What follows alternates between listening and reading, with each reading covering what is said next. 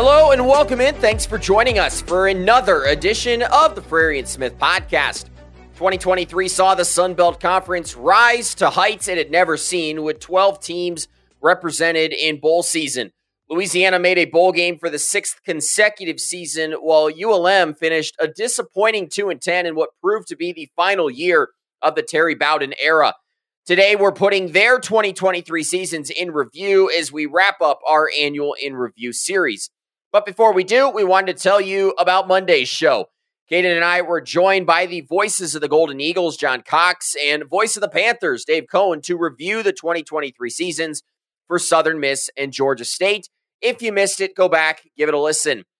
Today, it's episode 177 of the show, and it's time to put the Louisiana Ragin' Cajuns and ULM Warhawks in review. Voice of the Ragin' Cajuns, Jay Walker, will join us first, followed by a conversation with voice of the Warhawks, Mike Hammett, later on in this episode. Caden, let's talk Louisiana. Their season largely felt like a repeat of 2022. They've been to a bowl game now in 6 consecutive seasons, but they've ended the last 2 years with a loss now. This team has struggled to win tight games despite portions of the season. What are you going to remember about the 2023 season for the Ragin' Cajuns? Yeah, no, I'll kind of remember just the rise and the fall of this team, kind of reliant on Zeon Chriss. He really brought this team up to some prominence with his amazing play that I know we were talking about on a weekly basis, what he was able to do with his arms and his legs. And then once he went through that gruesome injury, you see this team kind of struggle and the regular season 1-4 and cap off their season with a bowl game that was a little bit predicated on them not being able to generate any offense and them taking a loss to Jacksonville State. So I think the consistency of this team week in and week out is still there, though. That championship culture, a Louisiana team on a weekly basis is going to give you your best shot. And that's what you saw with a lot of their close wins and their close losses. They were still able to run the ball and do a lot of the foundational things we saw them do. But ultimately, just injuries at the quarterback position, I think, and some youth from time to time just got the best of this team yet again for kind of 2 straight years with Coach Dez. Yeah, Kane, I think those are some great points. Injuries and close games. Jay Walker is here. He's going to talk about those 2 things in this interview. It's time to review the Ragin' Cajuns 2023 season. Well, we are excited to be joined by the longtime voice of the Louisiana Ragin' Cajuns, Jay Walker, here on the Frary and Smith podcast. Jay, thanks for taking some time out of your schedule to join us. I appreciate you having me on, and all of that long-time voice stuff. That what that means is I'm really old. Okay, and that's okay. I'm good with it. Well, that's what I was trying to say, but say it in a nice way. So I'm glad that you said it and not me. But Jay, this Louisiana team had quite the year. It was highlighted by some impressive wins. We saw some close losses, and all while having 3 different starting quarterbacks throughout the year. They end with a 6-6 record after yet another close loss to Jacksonville State in that bowl game. What were your biggest takeaways from this 2023 version of the Ragin' Cajuns? Well, as the longtime song said, which means it's old, second verse, same as the first, okay? I think this past year was very similar to Mike's first year as head coach. You had a lot of close games. You had some close wins. You had some close losses. And for the second year in a row, you had to play 3 quarterbacks because your guys got hurt. So I think it was like a little bit more of the same. I think the thing that was disappointing is, the Cajuns now have played 11 one-score games under Mike Desormeaux, but they've won only 2 of them. And it's been a different thing each time, right? Sometimes you throw a pick in the end zone with 30 seconds left because your guy didn't put enough air under it. You fumble inside the 10-yard line when you're getting ready to tie a game. It has been it's been quite a road, and it's been very frustrating sometimes. I think it's frustrating to Mike. I think it's frustrating to the fan base. But they have to find a way to start winning those one-score games. That's the hump they need to get over right now because they're playing everybody close. Yeah, there's no question, Jay. It was a tough year for them. A lot of close wins, a lot of close losses, as Noah mentioned. But Zeon Chriss took over the reins of this offense in week 3 and immediately made a strong impact. He drew comparisons to a guy I played against and hated playing against, quite frankly, and Levi Lewis from Coach Desormeaux. And he definitely lived up to that hype and led Louisiana on an impressive run this year. He ended his season, unfortunately, with a gruesome injury, and he ends his Cajuns career now going into the transfer portal and committing to Houston. What will you remember most about the Zeon Chriss experience in Louisiana? I think Zeon, first of all, is a fine young man. Okay, you never see him put anything on social media that's not a Bible verse. He is a very very grounded young Christian man. I think he's a great kid. Obviously, we're disappointed that he's chosen to go somewhere else. But what he did was he brought a lot of excitement. I think just as Levi did when he was the quarterback. Zeon could make things happen with his arm or with his legs. Thought he had good leadership skills. We'll miss him, and at the same time, we are going to return two guys who have played a lot of football for the Cajuns, and so those guys move on. You replace them, and you try to get better. That's all you can do. Yeah, Jay, I think those are some interesting points. Caden has told me a lot about his playing days and having to go up against Levi Lewis and just that dual threat nature. I know he hated, playing against Levi, and certainly we saw shades of that with Zeon this year. And you mentioned his effectiveness with his legs, but this Louisiana backfield was excellent and was really the driving force behind this offense. This Raging Cajuns team led the Sun Belt for most of the year in rushing yards per game, but talk about what made that rushing attack as effective as it was and really the seminal part in Louisiana's success this year. Well, it's what the Cajuns do, okay? I think the Cajun offense, regardless of who the quarterback has been, regardless of who the head coach has been, the Cajuns offense has been predicated on their ability to run the football. And last year was no exception. And, when you look, the Cajuns, without the portal, the Cajuns would have had running backs this year, Montrell Johnson and Amani Bailey. Okay, Bailey led TCU in rushing, and Montrell Johnson did a nice job for Billy Napier over at Florida. Without the portal, that's our running back class this year. But again, the portal's part of the game now. But no, running the football is what the Cajuns want to do. It's what they've been wanting to do since about 2005. Excited over the fact that you had a Cajun get into the end zone yesterday. Elijah Mitchell scored what proved to be the winning touchdown for the 49ers. And but that's, the Cajuns have had good running backs, and they're going to continue to have good running backs. There's no question y'all are slowly but surely turning yourselves into running back university with just the amount of talent that y'all keep putting out year in and year out. But getting back to the quarterback position, Chandler Fields is returning for what seems like a 10th season at Louisiana, and there's a lot of other younger quarterbacks in that room as well. Chandler's appeared in 28 games in his UL career, and this team has kind of had a mixed bag of results with him under center. Do you forecast any kind of competition this offseason? And if not, maybe what's the confidence looking like in Fields being under center all season long for 2024 potentially?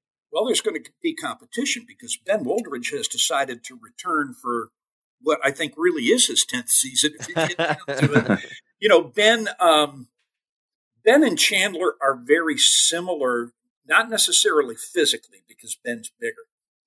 Both can make things happen with their legs. Both guys have got the ability to hair the football out. Chandler's arm's probably a little bit stronger, but they're both tremendous leaders. And if you and I got a chance to sit in once or twice with, during the summer they split the team up, and they're going to have a competition, and you get points for showing up for breakfast on time, and you get demerits for being late. And the first two guys that were selected every year that I've done this has been Ben Woldridge and Chandler Fields. Not necessarily in that order. They flip-flop. They've got a tremendous amount of respect in the locker room. And whichever one winds up being the quarterback, that team will rally around him because they respect him. Well, Jay, I think the biggest thing is we've got to find out who has this voodoo doll around Cajun quarterbacks and try to stay away from some injuries as we head into 2024. But another big aspect of this team was its defense, and, it had its fair share of impressive performances this year. They were great at stopping the run and getting to the quarterback for huge swaths of this season. What were your favorite elements of this Raging Cajun defense, and what are your expectations for that unit looking ahead to 24 as they bring back several key pieces? Well, I think, first of all, they got kind of caught behind the eight ball because you had two guys last year that after graduation and during the summer decided to portal out. Trey Amos wound up being the nickelback for Alabama. He's back in the portal. And Cam Pedesclo was an all-conference guy at Tulane. And you didn't have time to replace those guys. And so the secondary was really young, and they got bitten a few times. But we knew that the strength of that team was going to be up front. We knew that going in. And I thought the front guys did a terrific job, the outside linebackers and the three down linemen. Now, they're going to have to do a little work there. They've got a couple of guys that are portaling in on the defensive line that are going to help them. But I guess the good news was they played so many young guys on defense last year that, they're going to be a more experienced group coming in than they were in 2023. No, they're definitely a unit me and Noah have our eye on as a group that can definitely take a next jump and a next step next year, just given how many young players had to play last year and really rose to the occasion, especially towards the end of the year. Coach Desirmo J is now entering his third season at the helm. He's coming off of 2 straight 6 and 7 years. And you mentioned his first and second years have kind of looked a little bit the same between some roster turnover, some quarterback injuries. It's no question that it's been challenging for him, but this fan base does also expect championships. What would you say is the perception on Coach Des and the job he's done the last 2 seasons as the head coach of this program? I think it's been good and bad. First of all, let me say this. If you think you had an issue with Levi Lewis, you should have seen this cat play quarterback. Okay, he was the outstanding offensive player in the Sun Belt his senior year in 2008. And from the quarterback position, he rushed for over 1,000 yards 2 years in a row. Pound for pound, might be the toughest dude I have ever covered. I have a tremendous amount of respect and affection when you get right down to it for Mike. Having said all of that, okay, he inherited a team that had won 23 games in 2 seasons.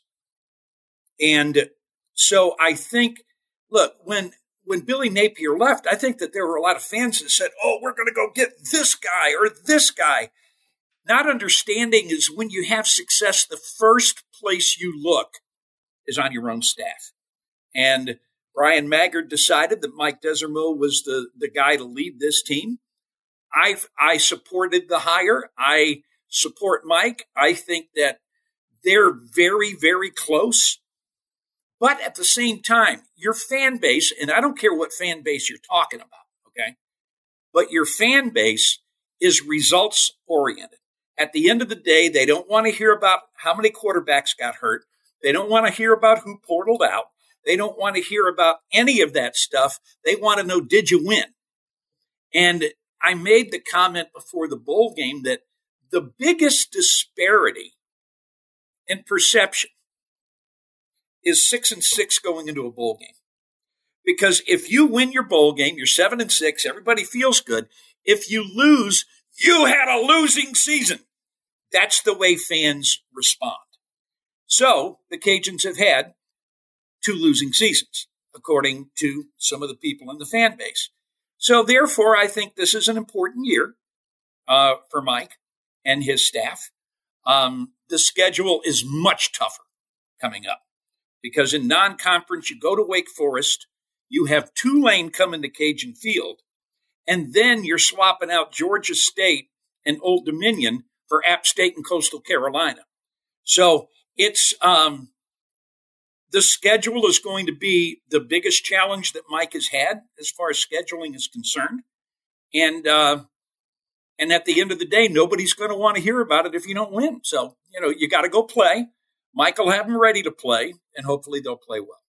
Jay, I think everything you said is so important. I know with Caden being on this podcast, we talk a lot of App State football at times. And, Sean Clark, I think there's an interesting similarity, a tie there. 2 guys who were successful in that program as players now taking over those programs. And I think that's important in this new age of college football and even in a Sun Belt that we've seen a lot of transition from head coaches in recent years. But let's talk about something that I know has you and a lot of Cajun fans really excited, and that's the renovations to the current Cajun Field, which in the future is going to be named Our Lady of the Lord Stadium. It's a transformative $65 million project. What effects is that going to have on this program, the school, the players, and ultimately this fan base as well? I think what you've had with Cajun Field is a stadium that was built well as far as the structure is concerned.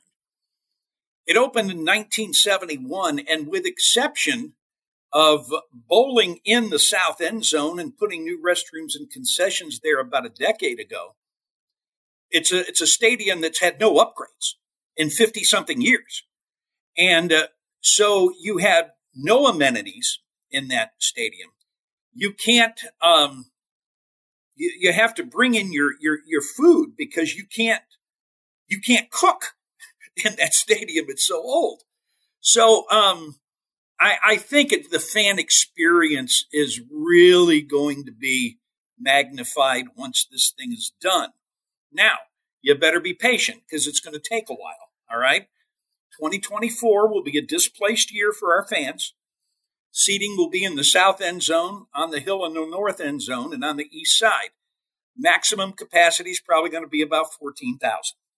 And it's going to be that way for 2024. 2025, the west side will open, and it's going to have plenty of amenities for the fans. And then something a lot of folks don't realize, when that happens, then you start construction on the east side because they got some state money, another $20 million or so.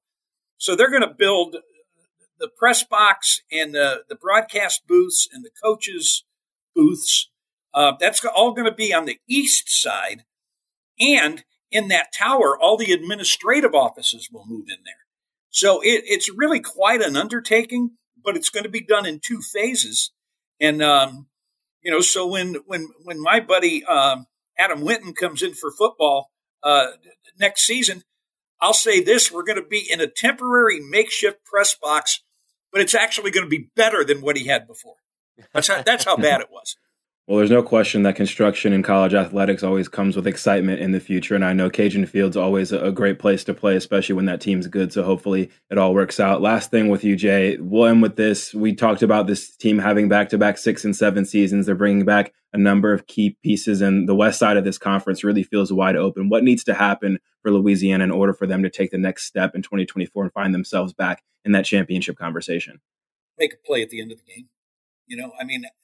I told you the Cajuns are 2-9 in one-score games, and I want to say 5 or 6 of those 9 losses has happened in the last 30 seconds of a game. Somebody getting a field goal, somebody breaking free and scoring a late touchdown, throwing a pick in the end zone, fumbling the football inside the 10-yard line. All of that stuff's coming at the end of the game. So you've got to find a way to make more plays at the end of the game. Because if you have a half a dozen one-score games next year, but you win 4 of them, well, now you're looking at an okay year. But right now they're 2-9 over the last 2 seasons. That's the thing that has to change more than anything else. I think the personnel is going to be good enough to compete. I don't know if they're going to have the best personnel, but the Cajuns always have great chemistry. They always play really hard, and they always believe they're going to win the football game. So that's a good start. But you've got to find a way to win those games at the end of the game. That's been the frustrating thing, I think, for Mike and his staff, for the fans, and maybe the broadcaster too. I don't know. Well, Jay, we really appreciate just the candidness today and the insight into this Raging Cajuns program. I know it's a program that Cade and I are high on as we look ahead to 2024. So certainly appreciate your time and look forward to staying in touch throughout the remainder of the offseason. You guys do a terrific job with this podcast. I appreciate you having me on. I hope you'll have me on again, and go Cajuns. Caden, that was a great conversation with a guy who has been around this Louisiana program as long as anyone. And the biggest thing that I took from that interview was the parallels between the 2022 season, the 2023 season. Obviously, you can look at the end records, both 6 and 7, both ending in bowl losses. But when you dig deeper, you look at quarterback injuries and just some losses in close games. These last 2 seasons under Coach Desormeaux have been eerily similar. Yeah, it's funny because when you look at his first season at the helm, you kind of give coaches the benefit of the doubt in their first year when certain things don't go their way. And we've talked in this series at length about how every coach has kind of been dealt different hands just depending on their personnel, their schedule, just different situations throughout the season. And unfortunately for Louisiana, it just seems like they were dealt yet again just another bad hand with some of their luck and misfortune, both on and off the field. And I think when you look at them now next season, it's really going to be the kind of feeling like his second year, feeling like year two under Coach Des. And you can kind of call year one, year zero, as Butch Jones told us for Arkansas State in his first season at the helm there, just because of what he was giving and what he was able to do and what his resources were for last year's team. So I think talking about all these teams and looking forward to the future with other Sun Belt teams, it's going to be interesting to see both what we know about these teams on paper and also what's not going to be controllable and those uncontrollable things and which teams are going to be able to combat that the best. And I mentioned it before. I think this is still a Louisiana team that still has that strong football culture. I think they're a player-led team week in and week out that's going to be able to run the ball and play strong defense. And we talked about a lot of young players now being more experienced heading into next season. So you'd have to imagine that if this team has some better injury luck next season, has a little bit more of that foundation heading into year three under Coach Des, we could see a different record and a better record other than the 6-7 we saw the past two seasons. Well, and Caden, to your point, fans care about wins and losses, but when you actually look at what Coach Desormeaux has had to work with, this Louisiana team has been affected by the transfer portal perhaps more than any other team in this conference. Multiple all-conference guys, particularly on the defense last year, 2 years ago in the running back position. So they've definitely been hurt by that. I think Coach Desormeaux is still trying to rebuild this program after the cupboard was quite literally stripped bare when Billy Napier left. But let's turn our attention now to another team in the state of Louisiana. That's the ULM Warhawks. And Caden, ULM has consistently finished at or near the bottom of the Sun Belt West Division. They go 10-26 in 3 seasons under Terry Bowden, and they went just 2-10 this year. But Caden, the one thing, and Mike's going to get into it in this interview in a moment, is they've been a lot more competitive this year. They took several Sun Belt powers, including your boys from Boone, down to the wire this year. What are you going to remember about ULM's 2023 season? Going to be a lot of those what ifs and what could have been. No, I mean, this is a team that rattled off 3 conference wins last year. It was pretty optimistic in that department. And looking at this year, they could have very well got 3 wins on just separate occasions. If you look at their schedule and how close they were to pulling off some wins, I think when you look at their season in 10 straight losses, that's obviously going to stand out and jump off the page as an extreme failure. But when you really dig in and watch what this team was able to do and look at the numbers, they were competitive week in and week out. And I know that they also had some misfortune. They had some different quarterbacks having to play throughout the season. They kind of had a lot of self-inflicted wounds is one of the biggest things I noticed this year. They really hurt themselves at time with just some discipline and some penalties and some situational stuff at the end of the game. But the good news is I think a lot of that stuff is very fixable, and hopefully next season under a different staff, you can see some of those close losses turn to wins and give this team some more hope that just wasn't there last year when you saw them get into that consistent rut of just losing week after week after week. Yeah, I think those are great points. Now they've proven they can be competitive. Can they take that next step? And Caden, we have talked ad nauseum on this podcast about the West being open. Is there a chance for them to maybe pick up 4 or 5 wins in Sun Belt Conference play, perhaps get to a bowl game? We will see. Well, the voice of ULM, Mike Hammett, is here. Let's review the Warhawks 2023 season. Well, we have officially saved the best for last. Mike Hammett, the radio voice of the ULM Warhawks, set to join us here on the Frary and Smith podcast. Mike, thanks for taking some time out of your very busy schedule to join us. Hey, glad to do it. Glad to be here. Well, let's jump right in, Mike. Obviously, this was a tough season for ULM. You pick up the 2 quick non-conference wins, and then the year ends with a disappointing 10 straight losses. It's obviously not the kind of year that this team wanted, that these fans, wanted. They're likely going to try to forget about it. But for you, what are you going to remember about this 2023 season? It is the disappointment because the way the thing started, it was year 3 under Terry Bowden. You felt like if this team was going to get to a bowl game, this was maybe the group to do it. You liked the additions they had made, some of the guys they had coming back. More importantly, the coordinator's back for a second year after Coach Bowden lost both Rich Rodriguez and Zach Alley after year 1 in 2021. You kind of had to reset in 2022. But to have Matt Kubik back as your offensive coordinator, Vic Koenig back as the defensive coordinator, felt like there was going to be some consistency there. And so coming into the year, it felt like the Army game was really big to open it up because with how good the Sun Belt is, you felt like you needed to at least go 500 in those non-conference games. Win that group of 5 game that you have at home against Army, and win your FCS game, of course, the next week against Lamar. And you felt like from there, it's like, okay, we only have to go 4-4 in conference play. You get 6 wins, and hopefully you get an invite to a bowl game, which ULM's had 6 wins before and not received that invite. So you were hopeful that was what was going to happen. The dramatics of the Army game, to have really where Hunter Herring came in the fourth quarter after Jaya Wright was ineffective the first 3 quarters.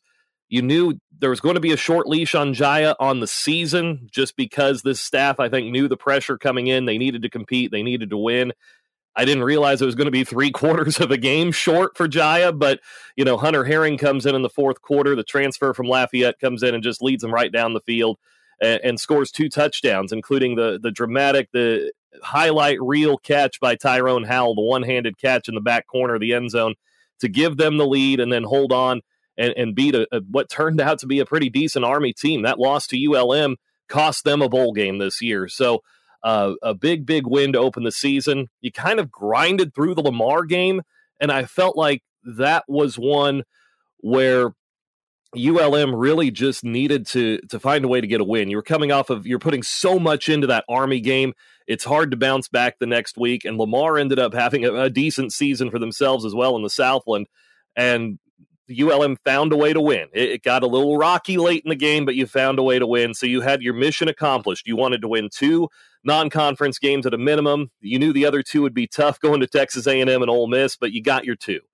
And just didn't have things break your way in conference play. I think that's the thing I remember is you go to that App State game to close the month of September, to have a lead late, to lead most of that fourth quarter. It's kind of a back-and-forth game, but the 53-yard walk-off field goal, I go back to that and just think that's 2 seasons that went 2 very different directions from right there, because App was searching a little bit coming into that game because they had lost a couple of close games early. And I go back and I think, man, if he misses that field goal or ULM defends differently and they don't get in field goal range and they can't try it, then, ULM wins that game. Then does that translate into a win against Texas State a couple weeks later? Does it translate into a win against Georgia Southern, another game where they were right there and some mistakes cost them?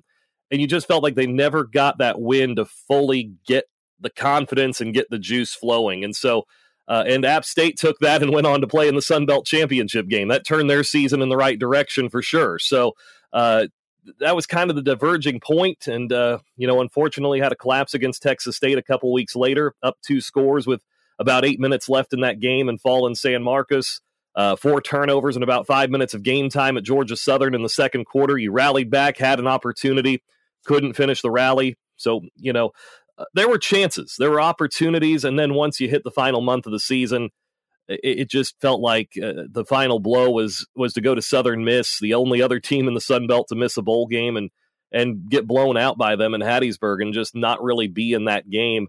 You felt like you needed that one just to kind of validate what the staff was doing, to validate that you were that close to getting it going. And you just couldn't find a way there. You couldn't find a way in Lafayette to end the year. And that was that. And to lose 10 straight, I felt like this staff was going to get another year the way it was going midseason, to have the close losses and all that. But when you lose 10 straight, it's hard to bring them back. And, I hate that. There's a lot of good guys on that staff, a good group of men. But I understand the position that AD John Hartwell was put in. When you lose 10 in a row, it makes it awfully tough to retain that group. And so now it's a new beginning for ULM moving forward, but just kind of, I think, is going to remember it for the what ifs. What if you beat App State? What's that turn into at Texas State, and so on? No, definitely a season of what ifs for this team. And me and Noah watched a lot of Sun Belt football, and there's not many times we watched this ULM team play where we question their effort at all. We enjoyed watching them whenever we could. They fought hard in a lot of games, like you mentioned, the App State game, the Texas State game, the Georgia Southern game. They just had some self-inflicted mistakes. The ball didn't bounce their way a couple of times, but they played very hard week in and week out. There's no question about that. What were some of your biggest positive takeaways that you saw from this team, like their effort and some of the other things maybe? Yeah, I thought that was the biggest, the way the effort they put in. I never questioned that at all throughout the season. You never questioned, some of the calls and things like that, just because you knew the MO of the team and how they were going. I felt like, the coaches put them in a position to win. It just was a matter of, maybe you don't execute something here or there. And so I think that's the biggest positives I take away, though, is, how the defense played at times. They were lights out. You had guys like Aiden Huntington getting in there and making plays, and Kennard Snyder put together a heck of a season. I think that was the biggest leap forward, is ULM has struggled so bad defensively. You go back, 5 years when Caleb Evans was playing here and setting all sorts of offensive records and lighting things up, and ULM just couldn't stop anybody back then. The Warhawks lost a game to Arkansas State, I think 65-51 during the Caleb Evans era, just because you couldn't stop anyone. So it was a little different to have a good defense, and then it was just, you couldn't quite get the offense to answer at times, and then there were times the offense was rolling, and that's when the defense would have their letdown. So, I think that's the biggest thing. It's been a while since we've seen a good defense on the Bayou. Vic Koning's been retained on the new staff moving forward. It's a lesser role. He's an inside linebackers coach, I believe.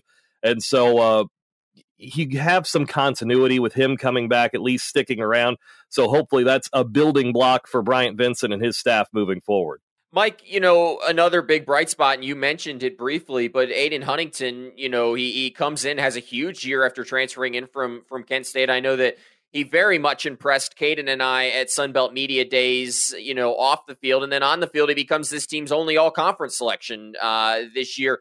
Whether it's on the field or off the field, speak to the impact that Aiden Huntington had on this year's football team. He came in and he grabbed a leadership position immediately. That was the biggest thing I saw from him. Like you mentioned at Media Day, that was my first real interaction with Aiden. I had seen him around the building. He was always good about coming into offices and saying hi and kind of chatting a little bit on his way to workouts and all that. But I really got to know him in New Orleans, and for him to pull out that notebook of his that he had, and I'm sure you guys saw it too, that he had notes on every single player on that depth chart on the defense, and he was talking all about his teammates and giving credit to those guys and hyping them up for what was to come in the season. And I've kind of stored that in the back of my mind because Aiden does have another year. He's still around here at ULM and coming back, and I'm excited for that. But I go beyond that. If Aiden sticks around in Monroe past this season, I might need to find a spot on the radio crew for him because his prep work was incredible. So if he's got a future in broadcasting, I'd love to have him on my team moving forward for sure. So, but he just brings that infectious energy. He's always positive, and I think that's a hard thing sometimes at a program like this where it's been down for so long and it's been so hard to win. You've got to have somebody who's always upbeat and looking at that bright side of things and always on that drive. His always starving mantra. I love that about him, and he's just got that motor. And I'm hoping that he comes into this new group of players. He's going to have a lot of newcomers around him on this defense coming up in 2024. That rubs off on them, and he is seen as a valuable asset moving forward. I think Bryant Vincent and his staff have identified that in him already. So I'm excited to see what comes here for Aiden. A great addition, great pickup in the portal last year, and hopefully big things to come for him with one more season here in Monroe. Yeah, there's no question that the Aiden Huntington pulling out the notebook at Media Days was one of the most memorable interviews we've had on the podcast. I mean, this kid's breaking down the stats from last year where he wants to improve. It was some real impressive stuff, and he had an impressive season, of course. So after this year, the program parts ways with Terry Bowden after 3 seasons. He goes 10-26 during his tenure in Monroe. He wasn't able to take this program to new heights necessarily, but he's still one of the most respected coaches across college football. How do you think his stint in Monroe will be remembered and kind of his legacy? You do have to remember where he took over this program coming off the 2020 season, Matt Viator's final year. It was the COVID year. I mean, I know things were tough for everyone, but that year, ULM not only went 0-10, they never led in a game. I mean, it was so down that year to not ever see the lead, ever see the right side of the scoreboard. And Coach Bowden comes in here in the first game. We go to Kentucky, and ULM gets a field goal on the opening drive to lead right away in 2021. And so, Rich Rodriguez was on staff at that time as the offensive coordinator, and he joked that they almost stopped, wanted to take a timeout and stop and take a picture of the scoreboard that they're in front and just instill that belief in the guys that, hey, we can do this. It's just a matter of taking that step forward. And so we saw moments where they pulled off big-time upsets here in Monroe. Liberty, that very first season, comes in here. Malik Willis coming into that week was already, everybody's talking about him as a possible number 1 pick in the NFL draft. And then what ULM was able to do to him defensively and slow him down, he ends up going from the number 1 pick to a 3rd-round pick with the Titans. And a lot of the film you kept seeing leading up to the draft on TV when they were talking about him was the ULM game where he was challenged so much in that ball game. So, they pulled off massive upsets at times, beat the Cajuns in year 2, didn't really have that in year 3 except for the Army game at the beginning of the year, but they were so competitive, especially at home. And I think that's the big thing is he, while it didn't result in wins and losses the way he would like to, he restored the competitive nature to this program. They were not competitive in a lot of those games in 2020. And so he's got this program in a much better spot for Bryant Vincent and his staff to come in and move it forward. From what I've heard, Coach Bowden's still around here in Monroe. He's still invested in this program, still invested in the ULM athletic department, the Monroe community. He's always said that ULM is his last job. I don't think he's got any ambitions to go get back in somewhere else. And so he wants this place to win still, even though it didn't end the right way for him. And I love that about him. He was a great guy to work with. I'm going to miss him this next season, but hopefully ULM and Coach Vincent and everybody can continue to build off of that competitive nature that him and his staff instilled in this program. Mike, I think that's some great perspective, and I know Caden and I enjoyed our interactions with Coach Bowden during his time as the head coach, and it also is just a great segue to Bryant Vincent, who was hired a few weeks later to lead this Warhawks team. It's going to be his first collegiate head coaching job of his career after numerous stops at the high school and college. There was the interim head coaching job at UAB, but what were your first impressions of him, and what does he bring to the table for this ULM squad? I think the first thing that leaped out, about Bryant Vincent is, like you said, it's his first full-time head coaching job. He had that year at UAB, but ULM has always gone with somebody who has had prior experience as a head coach. And I mean, let's be honest, you look back 30 years in FBS, you've gone to one bowl game. It hasn't worked. And it's time to try something different. And I like that about Bryant Vincent. You're getting a guy who has been around some very successful programs. He was there at South Alabama at the dawn of that program as they laid the foundation and made a couple bowl games. And he knows what it's like to build a program from the ground up. Back at UAB, again, after coming off where they shut the program down for a couple of years, then he comes in and helps build that thing back up. And not that ULM is building from scratch necessarily, but he has that history of being around programs where they are building and trying to get to the next level. And he's been a very successful part of that with everything they did at UAB under Coach Clark, and then going to New Mexico this past season as an offensive coordinator. The offense wasn't what was wrong with New Mexico this past season. I mean, they moved the ball, they scored some points. So that's exciting. There's been some guys from New Mexico that have followed him here to ULM to be a part of that offense again this year. So that's going to be fun to watch. But I'm just excited to see him in a leadership role, to be the head guy of a program. He's brought in a lot of guys with ties to South Alabama or UAB, guys that he's been around before, and so they're getting their opportunities to prove themselves. And if we're being honest, that's what ULM needs to be as a program, is it needs to be an opportunity for guys to come in and, there's probably going to be a coaching change in 3 or 4 years, but you want that coaching change to be a positive. You want it to be, Coach Vincent did such a great job here that he got another job somewhere else. That's what this, you hate to be a stepping stone program, but there are so many programs in college football, college basketball, whatever, that started out as stepping stone programs, and one guy comes in, has success, and he moves on. The next guy comes in with it in an even better place and elevates at another level. And so that's how you can continue to build up your program. And I'm excited to see if Coach Vincent can come in and have success. I don't want him to leave, but that's just the nature of the business. He's going to move on to somewhere else at some point. So, I really hope that that's what comes here for ULM. That's just the nature of being a group of 5 school and nature of being, really anyone at this level. If your coach has success, they're going to go somewhere else. And so I just hope it sets the table, puts the program in an even different spot. Maybe it helps get things going with funding and facilities because you have some success and you start to catch up in that regard in some of those areas where ULM's fallen behind. So I'm optimistic. I'm hoping. I mean, you're always optimistic when a new coach comes in. So I'm hopeful he gets going. He's brought some great assistants with him already. 35 guys in that initial part of the signing class ahead of signing day coming up. So, and they're going to add to it.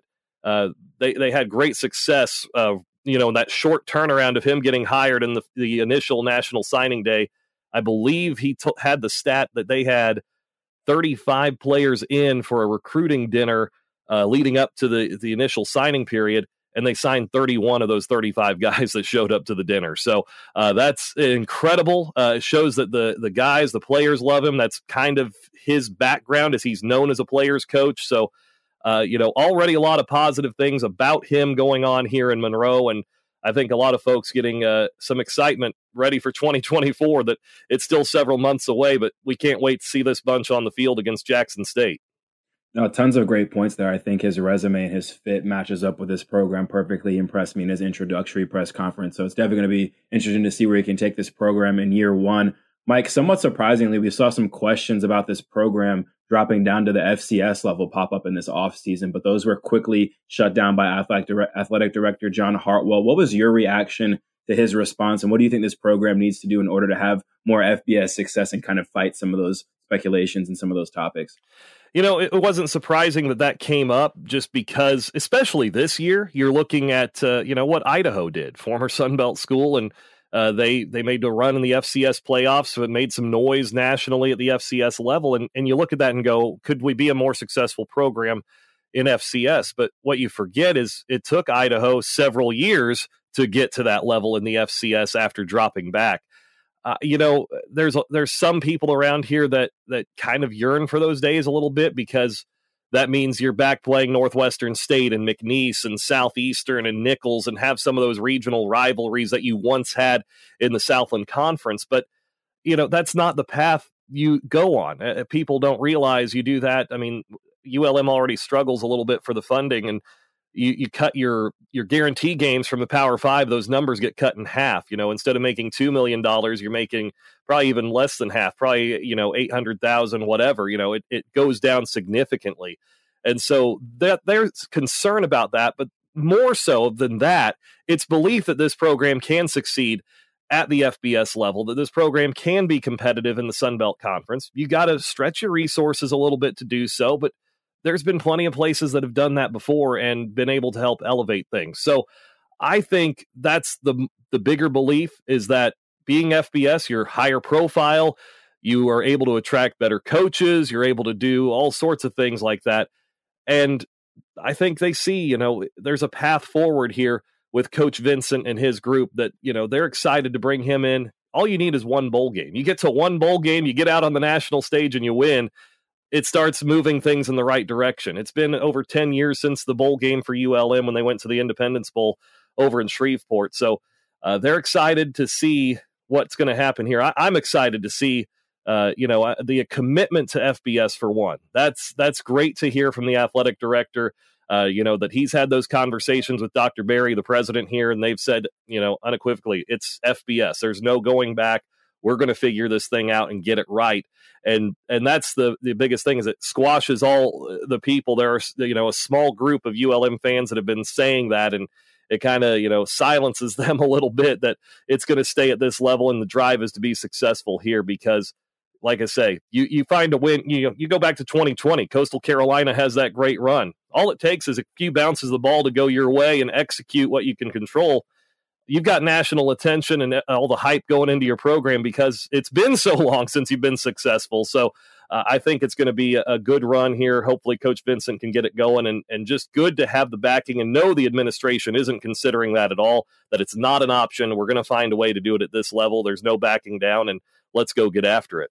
Well, Mike, I think my biggest takeaway so far is there's clearly some optimism around this ULM program. Looking at 2024, you mentioned a new head coach. You're bringing in a number of new pieces. I know Caden and I have opined that the West feels winnable for a lot of teams this year, with John Sumrall stepping away from Troy and some others. Give us a future forecast. What do you think 2024 looks like for ULM? What would be a success?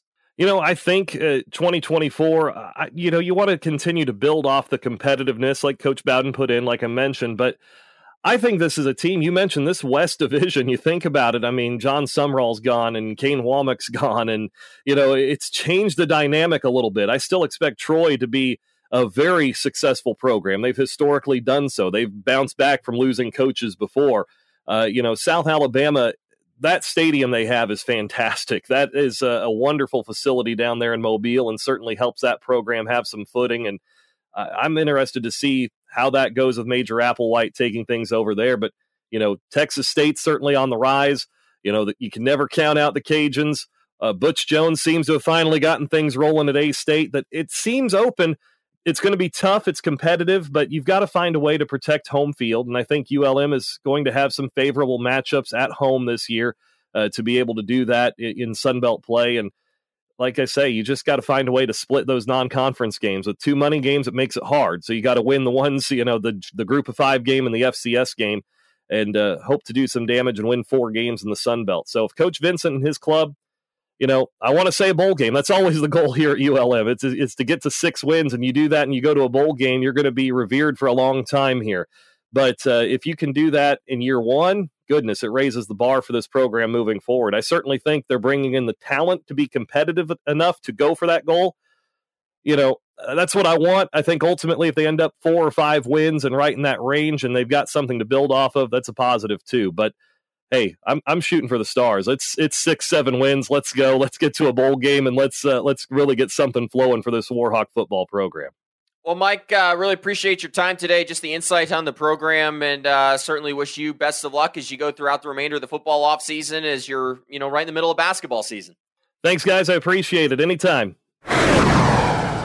Caden, as we talked before Mike came on the air, I think one of my biggest takeaways in further hearing it from Mike after he was at every game this year, this was a team that was much more competitive. And then another big takeaway was what he said about the administration of both the university and the athletic director, John Hartwell, being in lockstep. And it feels like this is a team that wants to find a way to compete at the FBS level. Yeah, they definitely do, and you have to hope that Bryant Vincent comes into this program and kind of keeps reestablishing that competitiveness. And being competitive against your opponents is one thing, but I think with a new head coach at the helm, bringing in a lot of new players, I think the biggest emphasis for this team in this offseason is going to be being competitive within themselves. It should be an open job for just about everyone on this team. They should be competing at every single spot to see who's going to start. And they should be competing offense against defense week in and week out in spring ball and all throughout the offseason and really pushing each other so when they get to the season, they can continue building on being competitive and more competitive than they have been in the past couple of years. So I'm excited for this program. I think some coaching turnover, obviously across the conference, is not created equally. And I think when you look at the position that this ULM team is, there's no question that they have a great opportunity to surprise a lot of people and make some noise. And that all starts this offseason, and that all starts with the new leadership they have at the top of the food chain. So I'm excited to watch them get after it and hear about what they're going to have and what's in store for them this offseason leading up into the 2024 season. Yeah, Caden, I think to your point, expectations are going to be low heading into the year for ULM. So certainly it gives you that ability to overachieve. As Mike said, too, a slightly different plan at head coach. Instead of bringing in a guy that has head coaching experience, they went with a guy who's an offensive-minded individual who's been an offensive coordinator, at times limited head coaching experience. So it'll be interesting to see if that change in formula pays off for ULM this year. Well, that will do it for the final episode in our Sunbelt In Review series. Again, we'd like to say a special thank you to Louisiana's Jay Walker, ULM's Mike Hammett, for joining us for today's conversation. We've officially reached the finish line of our 2023 In Review series. Congratulations, partner, on getting to the finish line. But make sure you come on back on Friday. And Caden and I will present our final verdicts for each of the Sunbelt schools in 2023. We're also going to discuss our way too early power rankings. Caden and I have already started that conversation, and that will be a lot of fun to discuss. You're going to want to give it a listen. That'll do it for us here at the Frary and Smith Podcast. Before you go, here's one thing you can do. Head over to our recently launched YouTube channel. Subscribe to the Frary and Smith Podcast. We're going to be releasing some awesome Sunbelt football-themed content in the weeks and months ahead. So for Caden Smith, Richmond Weaver, and Brett Jemis, I'm Noah Frary. We really appreciate you spending time with us today. Well, that's goodbye for now. We'll talk to you again soon.